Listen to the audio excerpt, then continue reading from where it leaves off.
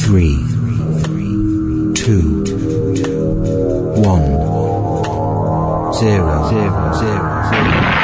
From the studios of WORQ in Wisconsin, this is the Stand Up for the Truth podcast. Today's issues, overlooked headlines, and biblical observations, equipping the remnant around the globe. Got your sword handy? This is Stand Up for the Truth. Welcome to Stand Up for the Truth for June the 13th. So glad you could join us for the podcast. My name is Mary Danielson, and it's News and Commentary Day. So I'm going to be taking on a variety of subjects because there are multiple stories of interest to the believer right now. It's difficult to sort headlines by importance because it's inevitable that things will be left out and left over, and you can't reheat the leftovers because tomorrow there will be more fresh headlines that need attention. So I do throw out a lot of leftovers and waste a lot of news, but that's the dizzying pace of the information age. Our scripture passage today is Psalm 139, 1-6. O Lord, you have searched me and known me. You know my sitting down and my rising up. You understand my thought afar off. You comprehend my path and my lying down, and are acquainted with all my ways. For there is not a word on my tongue, but behold, O Lord, you know it altogether. You have hedged me behind and before, and laid your hand upon me. Such knowledge is too wonderful for me. It is high. I cannot attain it. Let's pray. Lord, remind us today, as we go about our lives, that you are our sufficiency, our advocate, our high priest, who lives to intercede on our behalf. Your word tells us you go before us in everything and are acquainted with all of our ways, and how blessed we are as a people to know that you have your hand on us, and thank you that your ways are far above ours. Help us to lean on not on our own understanding. We ask that you walk among us today. We are the sheep of your pasture. Thank you for what you're doing in our lives. In Jesus' precious name, amen. Psalm 139 is a favorite of mine, and I've heard that expressed by others too, because it tells me my God is big enough to handle anything that comes my way. Further down in that psalm is verses 17 and 18, and they say, how precious are your thoughts to me, O God, how great is the sum of them. If I should count them, they would be more in number than the sand. When I awake, I am still with you. And I've thought about these two verses for a long time. A number of years ago, I sought to understand as best as this mortal can about how God's being outside of time can translate into his endless thoughts towards us. I mean, there is no shallow end in the scriptural pool as it unfolds the nature of God before us, so we can find comfort and encouragement to carry on. This is kind of what I ran across as I was pondering this. Let me know what you think about this and concerning his endless thoughts towards us. Suppose I'm writing a novel. I write this in my novel. Mary laid down her work. The next moment there came a knock on her door.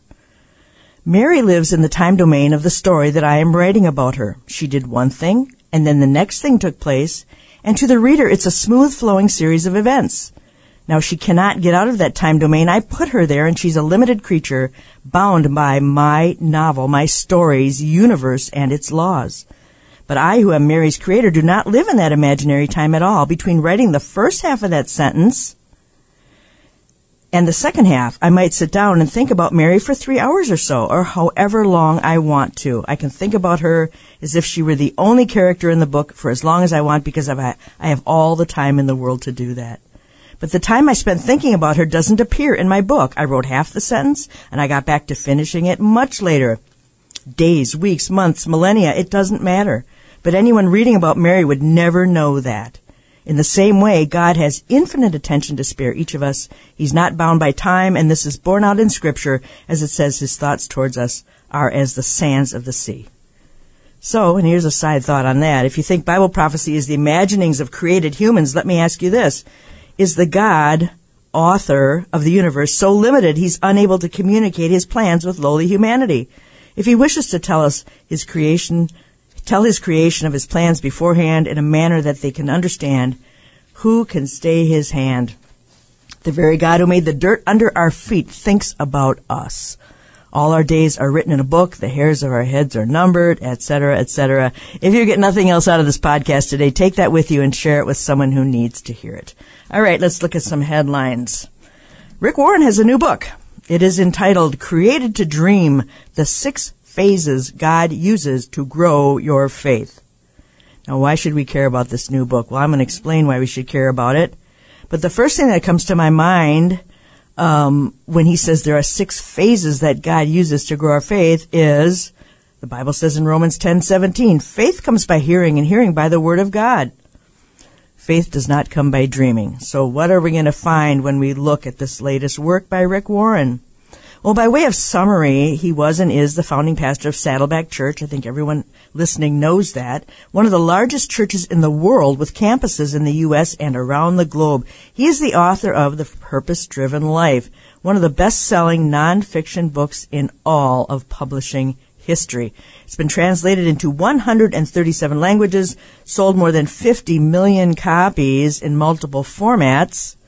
Now that's some phenomenal influence, right? And a lot of time, all the time that people spent ingesting what it has to offer, that's a lot of hours too. And I think a lot has already been said since the late 90s about him and his theology. So what we're left with now is really just summarizing and analyzing its place in church, culture, and history. In other words, hindsight. Now, the book may have had a shelf life per se, but its content and influence has become stitched into the fabric of the church in these times. Now, what do I mean by that? The book changed the church at large. I don't think that's an overstatement at all. It was and is reflective of the seeker movement, which started out as a program to take the temperature of the unsaved, see what they wanted in a church, and build around that.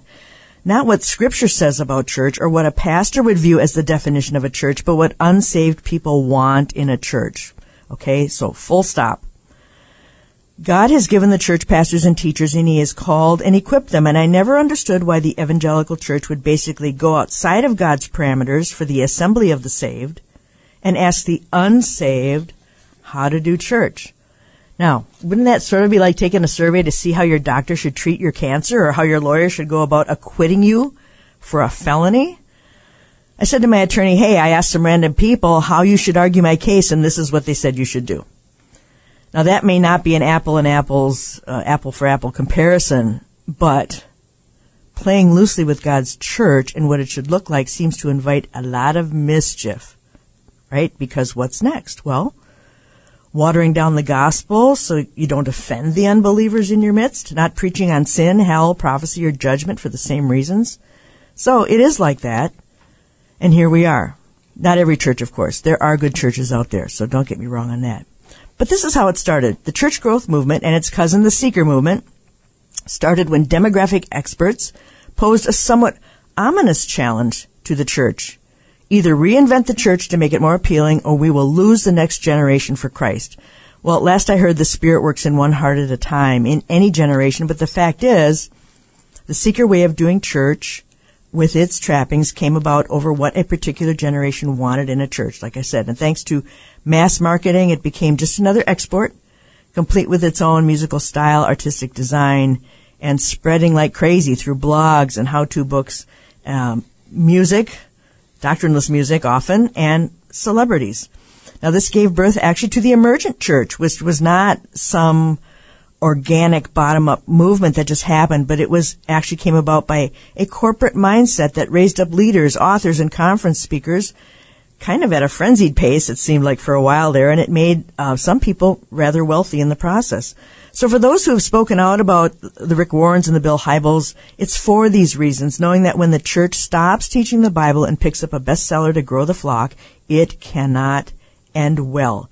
It creates a denomination via the back door, in which Warren's ideas about church are now your pastor's ideas about church. And now technically you have a different pastor. And I don't think that's an overstatement. If the problems in the church stem from a lack of bestsellers in the pulpit, then we are farther gone than we think. So anyway, I'm going to get a little bit to this new book so you can see what we're talking about. It's really sort of a rehash of the one that started it all. But instead of the word purpose, he uses the word dream. And he says, we are created to dream. Dreaming develops our faith. God gives us an imagination so we can dream and create our world. God dreams big dreams. And then he goes on to describe a sort of a vague connection between dreaming and faith. So instead of faith coming by hearing, as I read earlier, his gospel says faith comes by dreaming. And as I'm looking over the book, I'm thinking it might as well be written in Russian because he isn't really using any biblical vocabulary throughout that I even understand. So we need to figure out God's dream for us, or God's purpose. It's really the same song, second verse.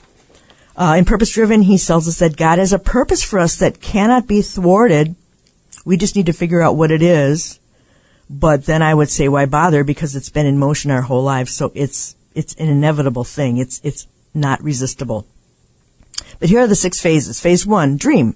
God builds our faith when we dream. He doesn't define waking or sleeping. He says nothing happens until we dream. Phase 2, decision. Put your dream into action. Phase 3, delays. There will be a waiting period before your dream is realized, so be patient while he works in us. Phase 4, difficulties. Troubles ensue when we wait for our dream to line up with God's dream. But there's another phase. Phase 5, dead ends. Since God can raise the dead, he can breathe life into any one of your problems. Marriage, career, or a dumpster fire of bad decisions. It's really nothing but psychology disguised as Christianity. And finally, phase 6 is deliverance. God delivers eventually, and your dream will be realized. I don't know about you, but I'm thinking that is a book like this is inevitable following the initial blockbuster. There's a shallow end here, for sure. But I feel that it's really bewitched Christianity and shipwrecked the faith of many. Whether or not it becomes blockbuster number 2 remains to be seen, but if it does, I don't think anyone would be surprised. And speaking of dumpster fires, the book really is one. So that's a quick summary. I would not recommend, obviously, this latest self-help book. And I'll throw in this, Mary Danielson. Yes. I don't see any reason for mature Christians to buy any books from Rick Warren. I'll throw that in there. But is there, some people say, eat the meat throughout the bones. Anything good in there at all? You know how they say that? They say, eat the meat throughout the bones. And there's no reason to go through that. So right. Well, and what my thoughts were, because the influence was so great. I mean, that's, 50 million Purpose copies. Driven Live. You can see them in so many pastors' offices on the bookshelf. Yes. A lot of, and it's just like I said, there's just been a lot of influence there. A lot more people bought it and read it and passed it around and taught it than I ever would have expected. And that's the scary part for me, because I didn't really Like you said, there's been Bible studies. Yeah. Bible studies. Yeah. People I'm sorry, air quotes, Bible studies, but they really weren't. They're just workbook studies. Right, but they took the place of teaching. Bible study. Just like the Shack movie. Remember the Shack Bible, quote unquote, Bible studies and stuff like that. So I'll just wrap that up by saying if somebody was to call up and say, is there any books by Rick Warren you could recommend? None. No. As a ministry here. Yeah, absolutely. So that's the latest coming from him. I'm going to switch gears a little bit to jump into some headlines. And we have discussed AI and its dangers, but it continues to be a developing story. I don't see that ending. This headline is a little disturbing. I think it sounds some warning bells because it really could affect any one of us.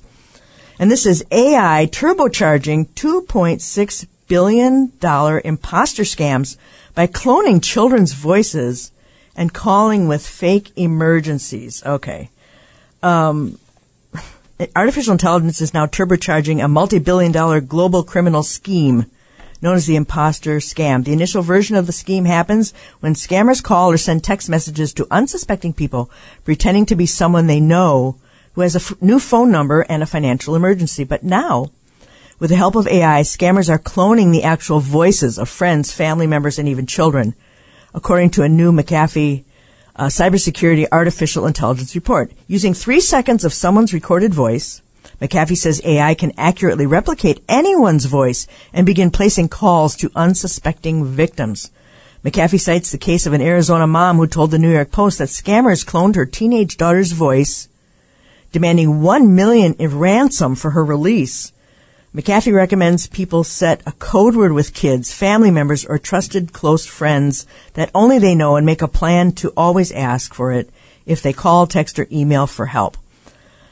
The Federal Trade Commission has outlined its own set of measures people can take if they believe a scammer may be on the line. Number 1, resist the pressure to send money immediately. So don't react emotionally. Hang up. Then call or message the family member or friend who supposedly contacted you. Call them at a phone number you know is right, not the one someone just used to contact you. Check if they're really in trouble. Call someone else in your family or circle of friends, even if the caller said to keep it a secret. Do that especially if you can't reach the friend or family member who's supposed to be in trouble. A trusted person can help you figure out where the story is true. And this is, it's just, again, a lot of mischief here. And it's not just the elderly who will be caught in this trap. Several years ago, I picked up a call where I work at church from someone claiming to be the pastor's uncle, that he was stuck in London. He didn't have any money, and it sounded just like him. I know this gentleman, but it wasn't, and it was very, very strange and surprisingly advanced AI, and this was probably 8 years ago. So now it's being ramped up, and this could affect any of us. So it's kind of a public service warning here for everybody out there to be careful, because they can clone your children's voice. According to McAfee, 25% of adults surveyed globally have experienced an AI voice scam. That's a lot. 25% of adults globally?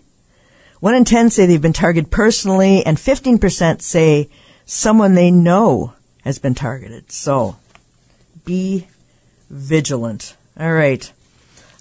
Secondly here, there's a UN Summit of the Future. And it's going to set the stage for a new global order in 2024. They wanted to have it this year, but it's being put off for whatever reason. A research director at the Heartland Institute and New York Times bestselling author on Independence Day unleashed a warning to Americans that they may soon be losing their independence. Well, we're well on our way. Justin Haskins has written at the Federalist about a series of proposals to be considered at the UN next year, only weeks before the 2024 presidential election. One especially has grabbed his attention, one regarding emergencies. The proposal might be the biggest attempted power grab in the history of the UN. Now, this is not the WHO thing that we've been talking about. This is different. If approved, the U.S. as we know it could cease to exist, he wrote. It is at the Summit of the Future being planned by the international bureaucrats who make up the UN that member nations are expected to adopt a pact for the future. The agreement will solidify numerous policy reforms offered by the UN. Although there are numerous radical proposals included in the agenda, perhaps none are more important than the UN plan for a new emergency platform, a stunning proposal to give the UN significant powers in the event of future global shocks, such as another worldwide pandemic, he explained. Known details of the scheme, he said, include a plan for standing authority of the UN to convene and operationalize automatically an emergency platform. Once triggered, the platform would give the UN the ability to actively promote and drive an international response that places the principles of equity and solidarity, of course, at the center of its work. The UN would bring together the stakeholders of the world, including academics, governments, private sector actors, international financial institutions, to ensure there is a unified global response to the crisis. That authority would include ensuring all participating actors make commitments that can contribute meaningfully to the response. In other words, the UN would be given unprecedented authority over public and private sectors of huge swaths of the world, all in the name of battling a yet unknown crisis. The strategy by the international power brokers at the UN would let the emergency run on as long as they want. And the justifications for the power grab would include climatic events, pandemics, digital disruptions, and quote-unquote unforeseen events like the rapture. So, the WHO is working on their health response, and there's just no end to this sort of thing. Next, I want to go to an article by Hal Lindsey, and this is called Russian Roulette. And it's about Putin, and I don't know who knows what, but this is very interesting. He says, since August 6, 1947, the day the U.S. dropped an atomic bomb on Hiroshima, Japan, thoughtful people have dreaded the day when such weapons would fall under the control of a mad or desperate man. That day has come. Vladimir Putin controls the largest arsenal of nuclear weapons on Earth, and he exhibits increasingly irrational behavior, maybe because his desperation over the war in Ukraine. When he took power in Russia, he was a cunning man, but in full control of his country and his faculties. Today he is paranoid, physically ill, and has been humiliated by a stunning series of battlefield defeats in Ukraine. The ground beneath his feet is shifting. Official Russian government photos show Putin consulting with his closest associates as if they were lepers who might be carrying knives. He doesn't make them sit on the other side of a room like he did during COVID, but he still puts an unnatural distance between himself and others. Once famously vigorous, his face is now swollen and pallid. His hands shake. Persistent rumors coming out of the intelligence community say he is undergoing chemotherapy. And I had heard that as well. There are also credible rumors from multiple sources that he uses body doubles. When Russia's war against Ukraine started, military experts predicted a Russian victory in a matter of days.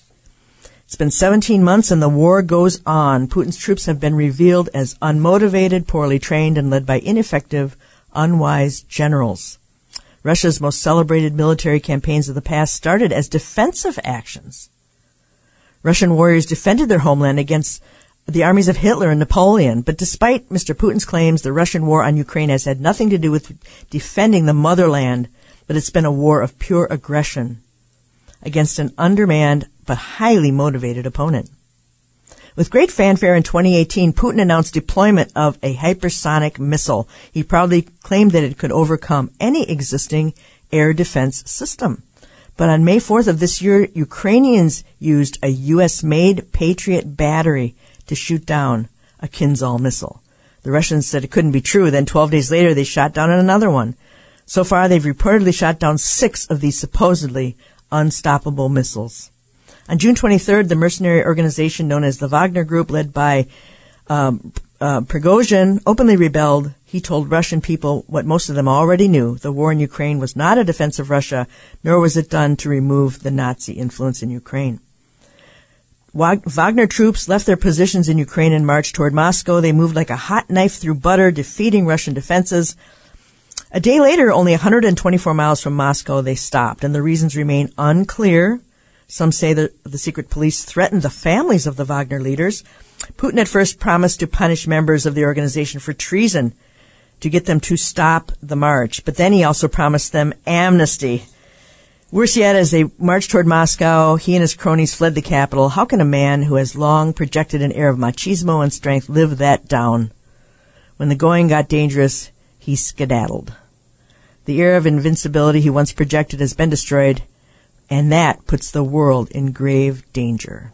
And Hal Lindsey goes on to say, I don't pretend to know what will happen over the next few weeks, but it's good to know that, as always, we remain in God's hands. Amen to that. So we'll see what happens with that.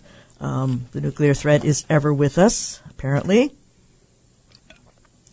Got a couple more that I want to do before, and they're leading up to, I'm going to tease the second half. They're leading up to what I want to talk about in the second half, and that is feminism. And Crash asked me, is that still around? I said, yep, it's still around. So we're going to talk about the history of it and what it means for us today. But these last couple of headlines, Planned Parenthood worker warns kids claiming trans identity are being used as cash cows.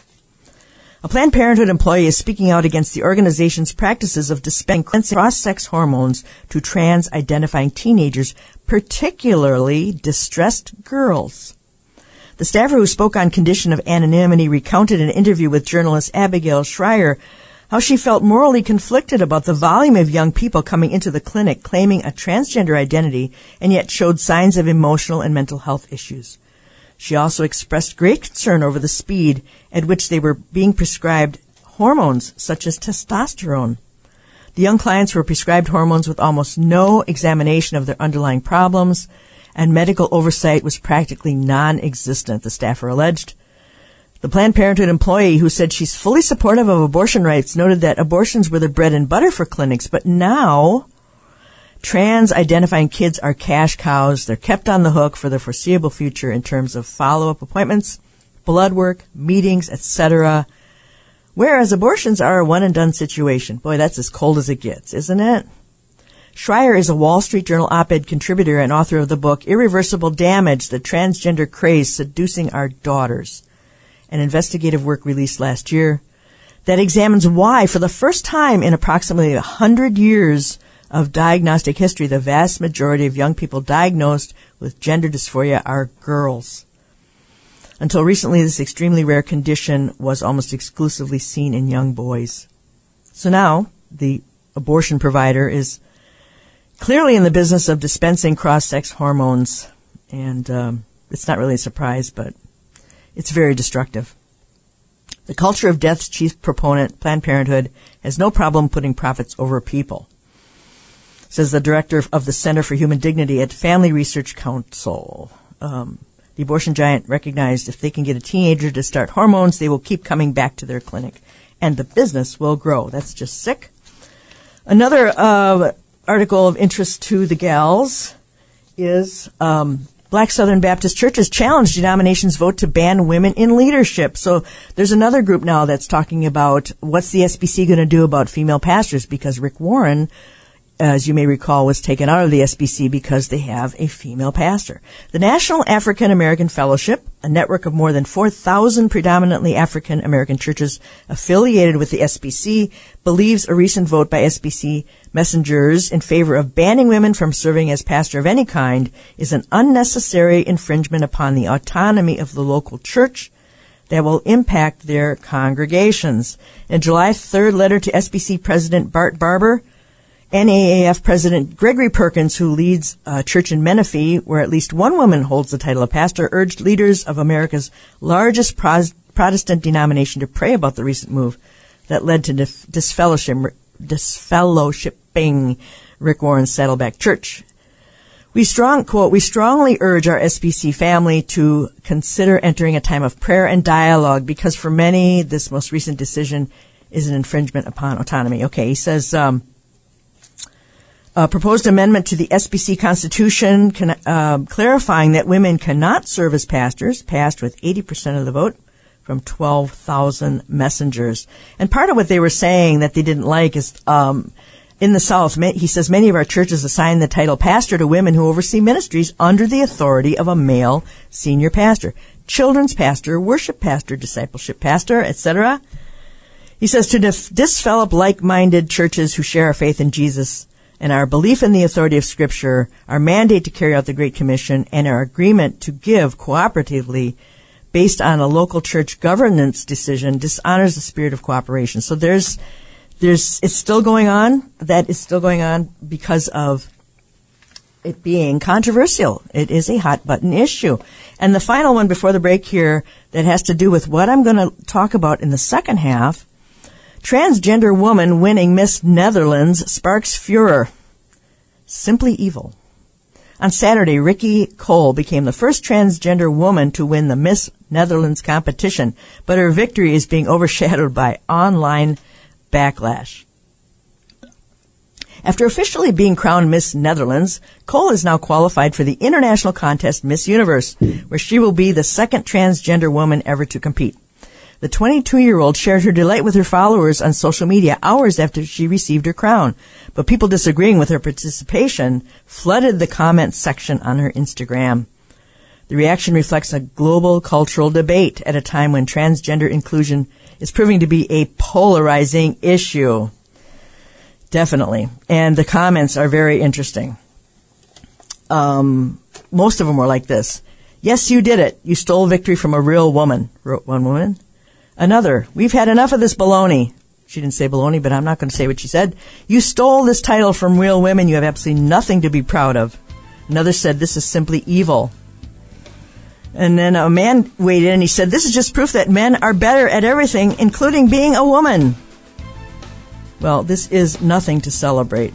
And one woman said, it's a slap in the face to every single woman who competed against this biological male in a competition designed specifically for women. The end. Yeah, that's not a hot button issue, is it? So I'm going to talk about feminism in the next half. Remember to visit Stand for the Truth and sign up for our weekly podcast digest via your email inbox. On the top menu bar, click the subscribe link. Enter your first name and email address. Feedback is also encouraged at comments at standupforthetruth.com. I'm interested in what you have to say today, so drop us a line. Be right back. Your prayers and ongoing financial support keep our Truth at Any Cost mission strong. StandUpForTheTruth.com. Welcome back to Stand Up for the Truth today. My name is Mary Danielson, talking about some headlines, and in particular, the last portion of our first segment had to do with some sort of hot button issues, transgenderism, the war on women, basically, Planned Parenthood, making a lot of money off of vulnerable young women who are questioning their gender. And it's just such an ugly situation, especially now, not that I really care about beauty pageants. I never really have. But now the politics has entered the fray. Transgender, well, a man won Miss Netherlands. And so I want to look at the gender wars for a few minutes. I want to look at feminism. And these gender wars are as old as time, right? But they have never looked like they do today. It's different. What is it? And why is it such a hot button issue? Women in the pulpit. It's a hot button issue. It really causes people to, well, they need to be sure they know what the Bible says and what they believe. But the gender wars. Now, men claiming not to understand women, women unhappy about their lot in life, blaming men for it all. Back in Genesis, the man blamed the woman. Well, there's plenty of blame to go around, unfortunately, because every human is a sinner. If you find the perfect spouse, come and see me. And if you are the perfect spouse, well, that's another issue that you have there. And there's a meme floating around this week. It says something like, men want an instruction book about women. But the women say men don't read instructions anyway, so there's that. And the beat goes on. And it's supposed to be funny. And I think that, at some point in life we can relate to that. But the fact that there's even a war on gender, not to mention purposeful cultural confusion about what makes a she, and a he, is directly attributed to the fall of humans, a kerfuffle of sorts that started with the first two he's and she's that ever lived. What is feminism and what isn't feminism? And it's interesting that Crash asked me, is there still such a thing as feminism? Well, there definitely is. Is it about voting? Is it about a cubicle in the workplace, a corner office, an expense account? Is it about ability? Is it about intellect? Is it about assertiveness or personality? Well, it's about none of those things, broadly speaking. To say that 50% of the population is too mentally challenged to pick a president or inherit land or be an administrator, or doctor, lawyer, or own a business, of course, is short-sighted. We all know that is false. Women do constitute a large portion of the world's brain trust, and if all the women dropped out of the marketplace, the workplace today, or stopped contributing to the culture, imagine how many jobs would go undone in the world. Jobs that women are capable of doing well and much needed in a world of billions of inhabitants. And our world is so different. It's far more complex than it was even a generation ago. We have economic issues, inflationary issues, where the dollar doesn't go anywhere anymore, and families need that income. So it is complicated. And I think the average person would probably say that feminism is all about being equal to men on any level that we choose. At least it started out that way, right? The mantra that we've heard for decades and continue to hear actually in social propaganda aimed at young girls is, you can be anything you want. Now, who would be opposed to that on a basic achievement level? We're expected to believe from such promotional materials that, brave, enlightened women are fighting on behalf of the sisterhood around the world, and they're fighting on behalf of our youth. Well, they are not doing any such thing, and no one can be anything they want because life doesn't work that way. Again, complications. But isn't the definition of equally important here? Does it mean same? Does it mean different with a side of entitlement? Or what exactly? And these are questions that I think need to be answered biblically. Now, early feminism was tied up with, number one, the right to vote. Number two, the temperance movement, and that was alcohol, public use of alcohol, public drunkenness, and something called prohibition back in the 1920s. That was 100 years ago. And number three, the abolitionist movement, and that had to do with slavery. Women headed up all these movements. They wanted to impose a certain morality on society. Now, you got to remember, at that time, a large percentage of people went to church. They owned Bibles, and they still respected the Judeo-Christian worldview. Some people might say men were men and women were women. Well, the thinking at that time was that legislating morality, through prohibition, etc., would clean up a morally trashed world. But actually it had the opposite effect in creating more alcoholism and making a bigger mess of society because the law makes people do the opposite of what they should. So for this biblical reason, imposing morality on society is a guaranteed fail. But their hearts were in the right place. But this doesn't constitute world-changing feminism either, and that was yet to come. About 100 years ago, a woman named Margaret Sanger took her politically progressive ideas and applied them to reproductive rights for women. She started what would become Planned Parenthood and spent her life crusading for publicly available birth control, which was not to be spoken of in public at that time, 100 years ago, let alone in pamphlet form, due to obscenity laws. And then, of course, she advocated for abortion. Along comes the baby boomer generation. At a time when men returned from the war, couples were anxious to marry and start families. So this was the beginning of the contemporary era of what we would call the suburban housewife, complete with, dinner around the television and frozen meals. And that gave the Cold War family time to take some vacations and get some time-saving appliances. And it was seemingly a happy time, and it really was for many. A very different time. And a secure environment for raising children. It was really a traditional home for a lot of us. Not everyone, but a lot of us. And here's the thing, if you could sit down and take time to compare media of the time. Okay, so compare innocent TV themes from the 50s and 60s, Leave It to Beaver, etc., to the Norman Lear single-parent toxicity of the 70s, you would see strikingly how suddenly thematic feminism became, as though a switch was flipped. And by Norman Lear, for those of you who aren't as old as some of us, All in the Family, Maude, One Day at a Time, and other progressive, politically charged programs like those. And a lot of us were teens then, so feminists were targeting boomer moms and young women all at once. And this conditioning has been both subtle and relentless for at least 2 full generations, actually 3. As shocking as it was at the time, the average female could not do anything about it and really, didn't care to do anything about it. They felt it was very empowering. And today we find that most television comedies, and I use that term loosely, present a bumbling dad who manages to mess everything up like a teenager until, the woman steps in and fixes it all within 22 minutes plus commercials. It is terribly offensive, and it should be.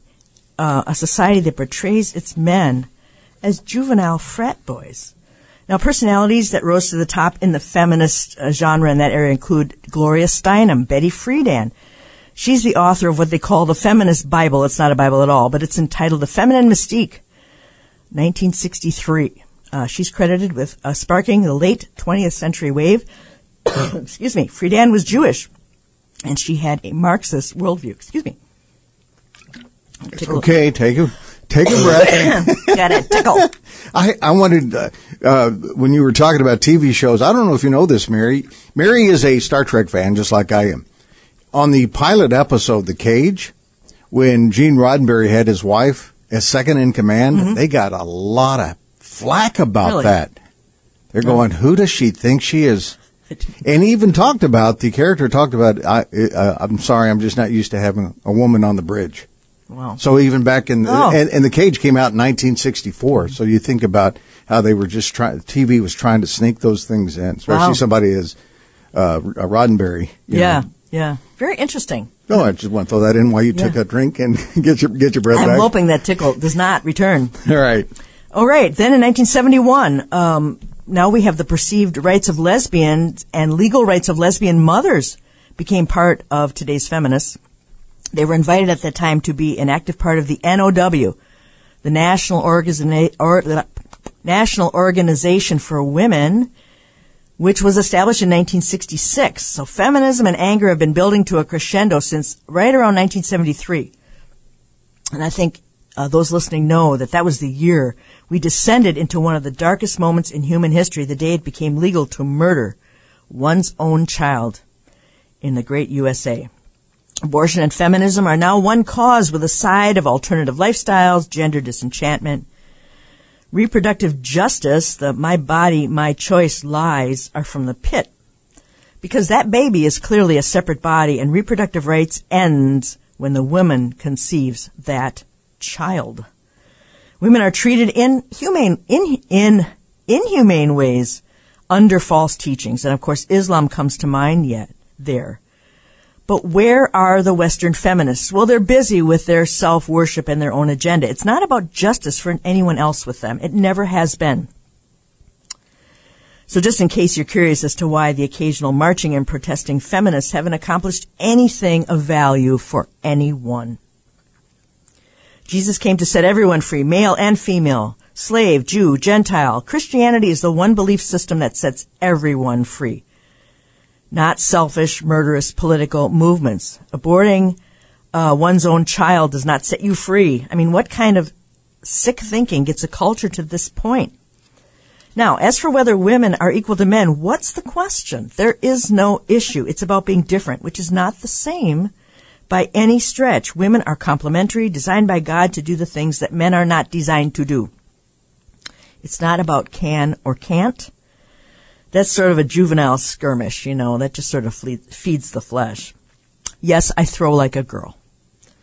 But competition between the sexes is just not necessary because of what the Bible teaches. And competition aimed at women from those who delusionally say they are now a woman is a special kind, I think, of cowardly aberration that I sure didn't see coming. I have different strengths and abilities than my husband. I think differently. I react differently. I speak differently. I approach every relationship differently. Does this imply inequality? Well, of course it doesn't. I don't want to be a man. I don't want men to be like women or say they're women.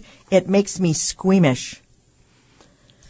As a woman, I'm offended by the notion that we need to homogenize the genders, because then why should I even desire to be excellent at anything? Women are made in God's image, and by nature they are the gentler sex, the nurturers. They're creative in their own ways and means. So what makes an excellent husband or brother? What makes an excellent wife or sister? Well, read the New Testament. But it's completely different lists, and I like that.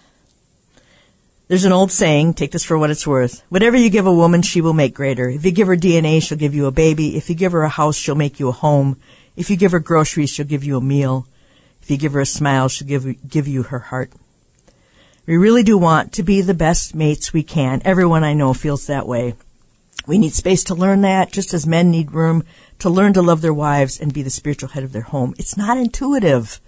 It goes against the flesh. We're selfish sinners with our own motives, and we're different. Marriage is two polar opposite humans agreeing to live together for the rest of their lives. And God designed it, and He has a reason to design it. And we need to honor that and honor one another. Now, when comparing equality versus different or unique, then there's one very telling way that women show they don't understand this concept. And now I'm going to get in hot water. That concept is women pastors. When women become leaders in the church, taking a position of authority over men because they believe they have the same gifts and therefore deserve an equal opportunity, they show they don't understand the difference between callings and giftings, between authority and submission, equal versus unique, and the picture of Christ and the church. It's faulty reasoning. And it's not that women are the only ones deceived. Yes, women were deceived first. Men can teach false teaching, and they do. But that's not the issue at all.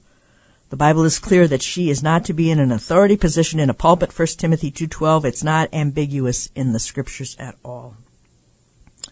Here's some good examples of how God views women in the Scriptures. 1, women will inherit the kingdom, all who have repented and trusted in the finished work of Christ. That's the best news. Women are forgiven of their sins and cleansed from all unrighteousness upon repentance. Women are sealed with the Holy Spirit and given spiritual gifts, thus able to understand Scripture, apply it to their lives and the local body in the proper order. Women are healed of physical disease. Women were involved in Jesus' ministry. They were prophetesses. Women were the first at the tomb of the risen Christ.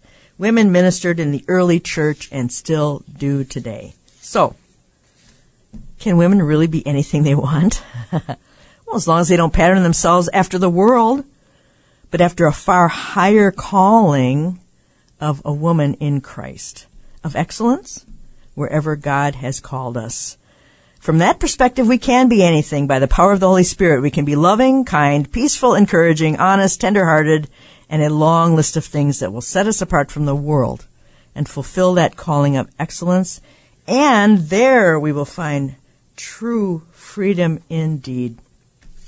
So praise the Lord, gals, men, if you're called, do what God's called you to do by the power of the Holy Spirit. So, a few more headlines, I think. Completely switching gears now here, Anya. Gatestone Institute tells us, this is from July 10th, Iran's plan to drive the Jews out of quote-unquote Palestine. It's Israel. Iran's mullahs are seeking to create a situation where Jews no longer feel safe in their own country and are forced to leave Israel. To achieve this goal, the mullahs have instructed their Palestinian terror proxies, Hamas and Palestinian Islamic Jihad, or PIJ, Jihad, to step up their campaign of terrorism against the Jews. Now, there are 8 million Jews. Okay, so when I read this, remember, there are 8 million Jews now in Israel.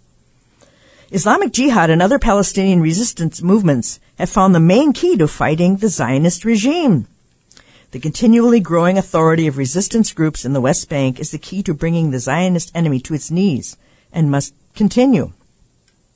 The leaders of Iran, Hamas, and PIJ share the same goal, eliminating Israel, killing as many Jews as possible. They do not differentiate between a Jew living in Israel and a Jew in the West Bank. In their view, all Jews are settlers regardless of where they live, so there's no difference between Tel Aviv and a Jewish settlement in the West Bank. They see Israel as one big settlement that must be removed from the face of the earth. Goes on to say the Jews in other countries live in peace and prosperity. The only place where they're being killed is in Palestine. Therefore, when we continue our fight, they will change their mind. They will realize they made a historical mistake by coming to this place. They'll realize there's no chance of life for them, and therefore they should leave this country.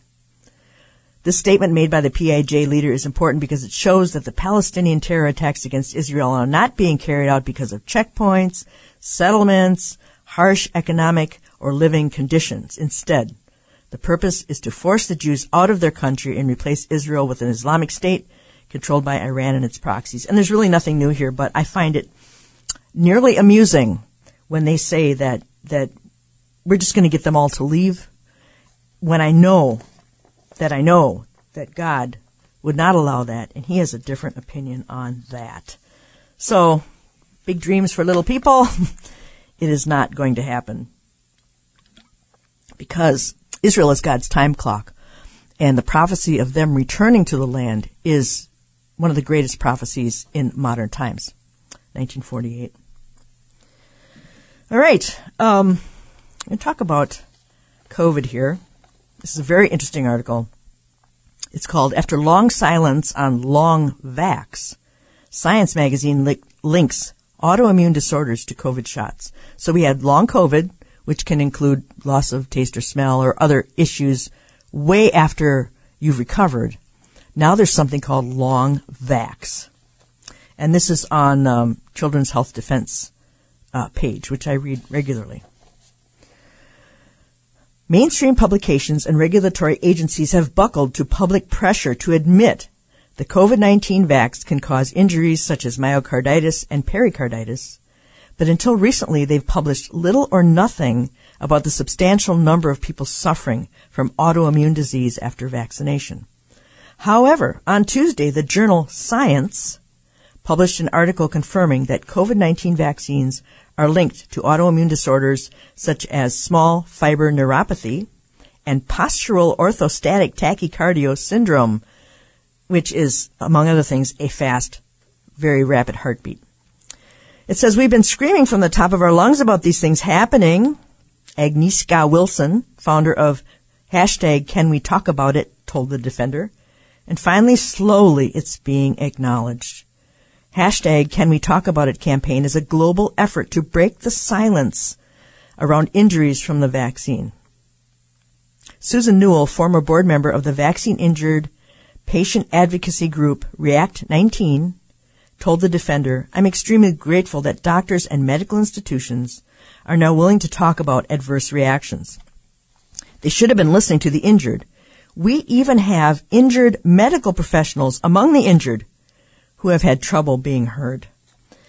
Science reported that in addition to abnormal blood clotting and heart inflammation, the mRNA vaccines give rise to another apparent complication. This debilitating suite of symptoms that resembles long COVID has been more elusive. Its link to vaccination unclear, and diagnostic features are ill-defined. But in recent months, what some call long vax has gained wider acceptance among doctors and scientists, and some are now working to better understand and treat its symptoms. According to Science magazine, long vax cases seem very rare. Okay, so they blew it right away. So this is their way out of this, I guess. They include a wide range of symptoms like persistent headaches, severe fatigue, abnormal heart rate, and blood pressure. They can appear within hours or weeks after vaccination, are difficult to study. Science reported that increasing numbers of researchers are making diagnoses that include small fiber sensory neuropathy, which causes tingling or electric shock-like sensations, burning pain, blood circulation problems, blood flow, lightheadedness, fainting, etc., etc. Post-vax symptoms could have features of one or both conditions. Also, these are part of the Gardasil vaccine. These are side effects of that, and I know there's been a lot of controversy about that. Commenting on the article, Substacker Igor Chudov wrote that the authors acknowledge the suffering but also minimize it, falsely asserting that it's rare. And it keeps going on about how rare these injuries are. But Brianne Dreesen, founder of React 19, said that despite the fact the article qualifies some of its claims, she sees it as an important step towards getting these conditions more widely recognized. And it ends with scientists at the NIH were attempting to study and treat patients with long vax as far back as 2021. They published a preprint report on their work, but the study was abruptly halted without explanation. And the NIH has stonewalled attempts to discover details about what the agency knew and when they knew it. Of course. So the beat goes on with that too. I'm amazed at the variance of symptoms in people at this stage, and it's a little scary to think that there's more that has yet to be discovered. In Peru, they're finding that a huge number of people who got the jab have Guillain-Barré syndrome, which includes some paralysis, etc. So, also, I have a few minutes left here. Jeff Childers of Coffee and COVID, who's just a brilliant commentator. He says, an eye-popping new study published in May in the journal Nature titled Risk Assessment of Retinal Vascular Occlusion After the Jab. Retinal vascular occlusion occurs when a blood vessel in the retina, the light-sensitive issue at the back of the eye, becomes blocked. It's a tiny blood clot in your eye. In serious cases, it leads to vision loss or blindness. In mild cases, patients have floaters, blurred vision, light flashes, or eye pain. The researchers found a stark link between retinal occlusion and the safe and effective, quote-unquote, jabs. It says individuals with COVID-19 vaccination had a higher risk of all forms of retinal vascular occlusion. The cumulative incidence of retinal of that was significantly higher in the vaccinated compared to unvaccinated 2 years and 12 weeks after vaccination. The risk of it significantly increased during the first 2 weeks after the vaccination and persisted for at least 12 weeks. Additionally, individuals with first and second dose mRNA 1273 had a significantly increased risk for 2 years. Wow. It's like a time bomb, right? A lot of these symptoms are just like a time bomb in your system. The researchers noted that although vaccination greatly increased the risk, the researchers said it's still very small. But Jeff says, as I see it, the bigger problem is how many of these rare but disabling side effects does it take before a serious adverse event of some kind is not rare?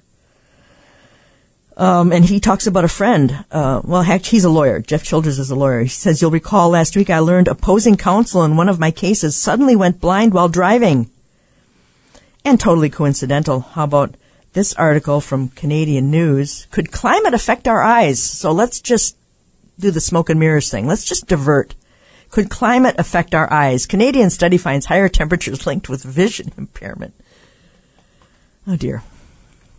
Science, he says. I'm sure CTV's temperature blindness now comes as a terrific surprise to everyone who lives in hot climates but can see just fine. Also, and this is a terrifying one. It's a skin condition that causes the top layer of skin to die and slough off, and can also affects mucous membranes. Toxic epidermal necrolysis. This is where your skin actually comes off. So, I don't know. Of course, that's not good news, and it's discouraging, but this is the world we live in. We live in very perilous times, and we need to trust the Lord more and more with everything, every single thing that comes our way. All right, time to wrap up another podcast. Go forth and walk with Jesus today. Share your faith, the hope that is in you, with someone. Tomorrow we have Chris Quintana. Eric Barger is on Tuesday. We're going to talk about inductive Bible study on Thursday with Ruth Christian. That should be a great time with Ruth, good friend of mine. So, like I said, go forth and walk with Jesus. Testify of your faith and the hope that is in you. And, therefore, my beloved brethren, be steadfast, immovable, always abounding in the work of the Lord, knowing that your labor in the Lord is not in vain.